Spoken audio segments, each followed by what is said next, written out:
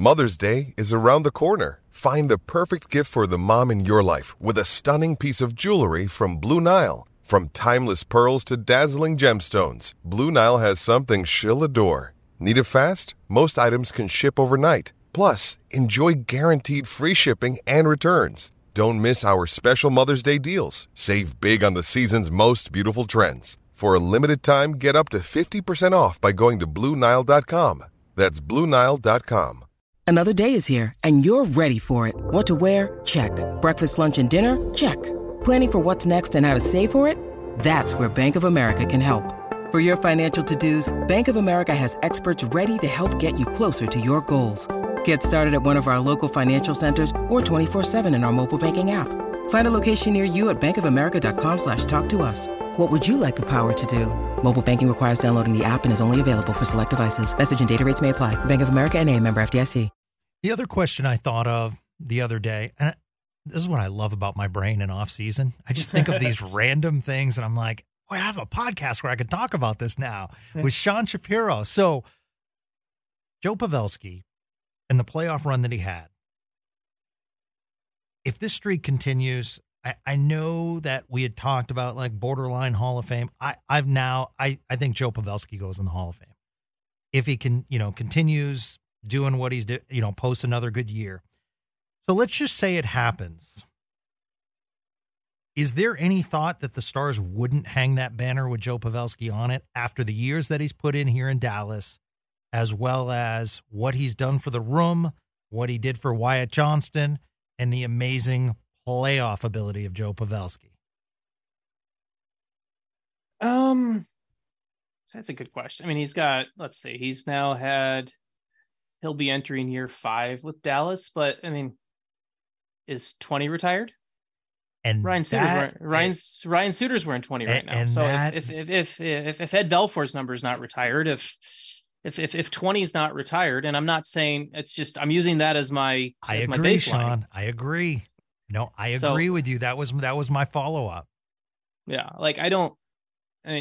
retired numbers are always interesting because it's time spent somewhere and different things like it. And to me, I don't think, because so if we go back to the let's assume, so you have the Stars retired numbers, right? You have, if we want to go through this exercise real quick here, well, we'll do it.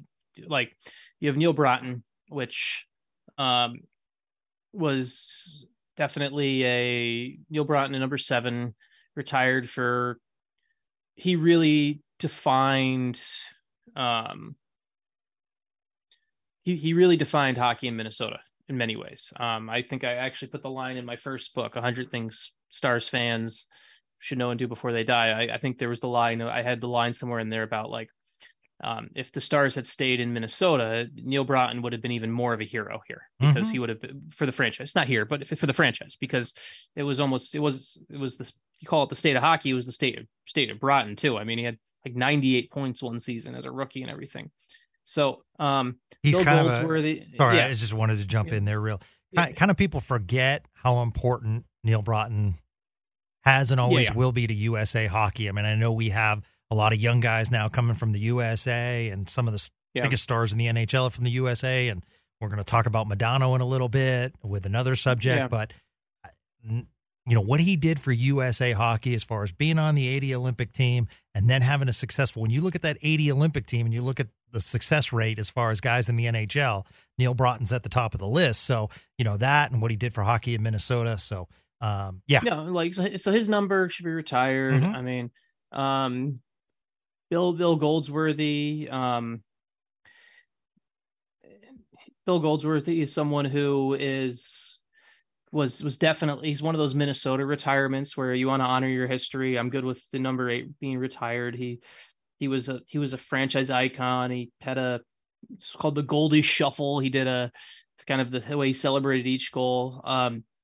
Bill Masterton's number 19 is obviously retired for less happy reasons, but I think you can't have. So you after those numbers, right, from the team that won the cup in '99, for all the Hall of Famers and all the players that had impacts of the team, only 3 guys have their jersey retire. Yep. Modano, Lettinen, and Zubov. And you can't argue with any of those. Right. Like you can't disagree with any of those. But hypothetical world where, and we're having a great time on Spits and Suds all season, and 10 months from now, the Stars win the Stanley Cup, and they get that Stanley Cup where it's that final piece where you've got guys from this era who have the cup on their resume and everything like that. Of the players on the roster who, let me throw that back to you real quick.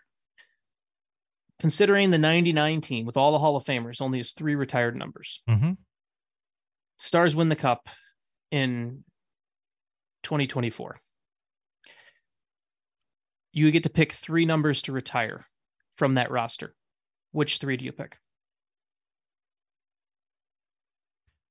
And I don't know how the rest. I don't know how the rest of their career goes, or yeah, you don't know how the rest of their career is going to go. But you have, just like you don't. But it's the obviously you don't know right now, and so it's not a fair question. But that's kind of, questions aren't always fair. Yeah. Like but you were to say like, okay, well, I'm going to rank the 3 guys most likely to have their number retired from this roster. Okay. Stars are celebrating, hoisting the cup, or passing. They're passing it around. Mm-hmm. Got it. Pavelski, Ben, Heiskanen. See, I don't agree on Pavelski. I think Pavelski obviously is going to be Ben and Heiskanen, no doubt. But I think even with the time spent and everything like that, to me, it feels like Pavelski's going to kind of fall into that Ed Belfour area, where he's going to be obviously such a huge part of the franchise. He'll be in the Team Hall of Fame, but it'll be we're not gonna retire 16 because we can't retire every number. Now, whether that's right or wrong, I don't know. But I also, because not knowing obviously how careers are gonna play out and how things go and everything like that, if Jason Robertson goes off and has the numbers that we saw last year throughout his long career in Dallas, all of a sudden you're looking at, well, no one can ever wear 21 again. Right. So I just think the bar is so incredibly high. And I think it's, I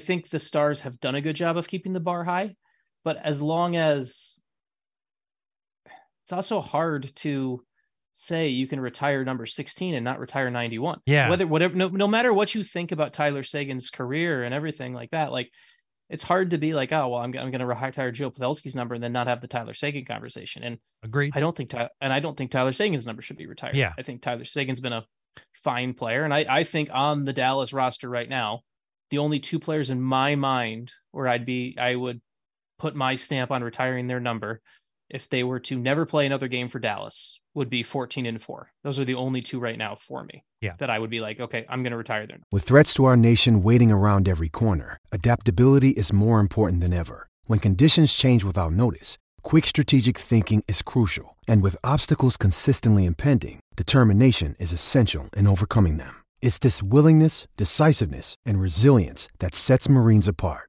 With our fighting spirit, we don't just fight battles, we win them. Marines are the constant our nation counts on to fight the unknown. And through adaptable problem solving, we do just that. Learn more at Marines.com. I guess it's a tough question too, because we don't actually know what the bar is.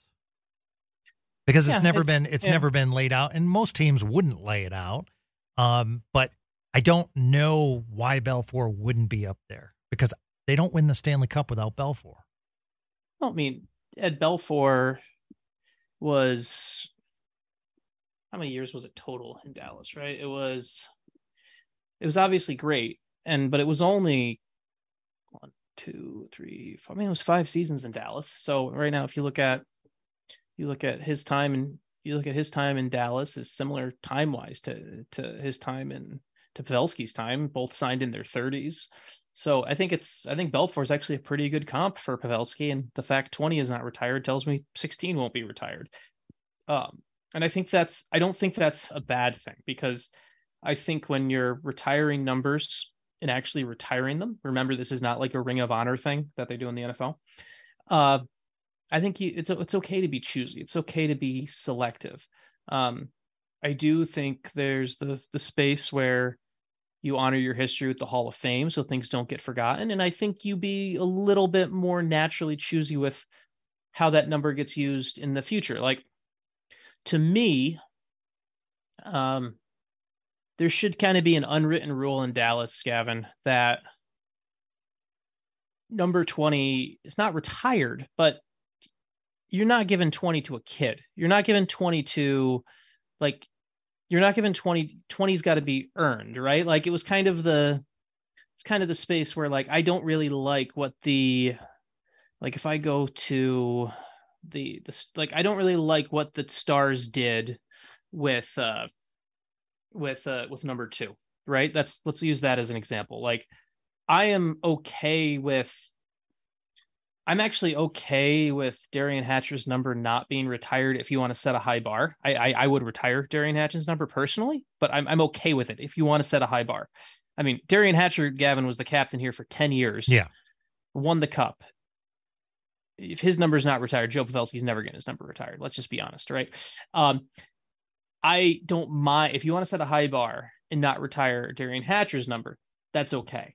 But I don't like that number 2, for lack of a better word, has become a number that, since Darian Hatcher, it's gone to Willie Mitchell, Nicholas Grossman, Jyrki Jokipaka, Chris Russell, Dan Hamhuis, Jamie Alexiak, Yanni Hakanpää. Like, I don't have anything against Alexiak. I probably would have been fine with him wearing that number, because he was actually, that was on his second stint back that he was wearing that number. But, like, to me, I think there's a little bit of an organizational understanding of, when you're giving out number 2, let's give it to someone who can kind of carry what number 2 meant. Because for a Stars fan, any Stars fan born this century, right, number 2 is that depth defenseman.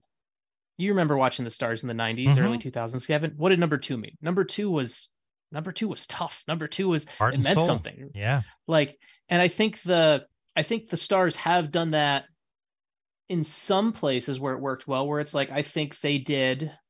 Now I know Mike McKenna wore it for a little bit when he was in Dallas, but, like, Marty Turco's number 35, right?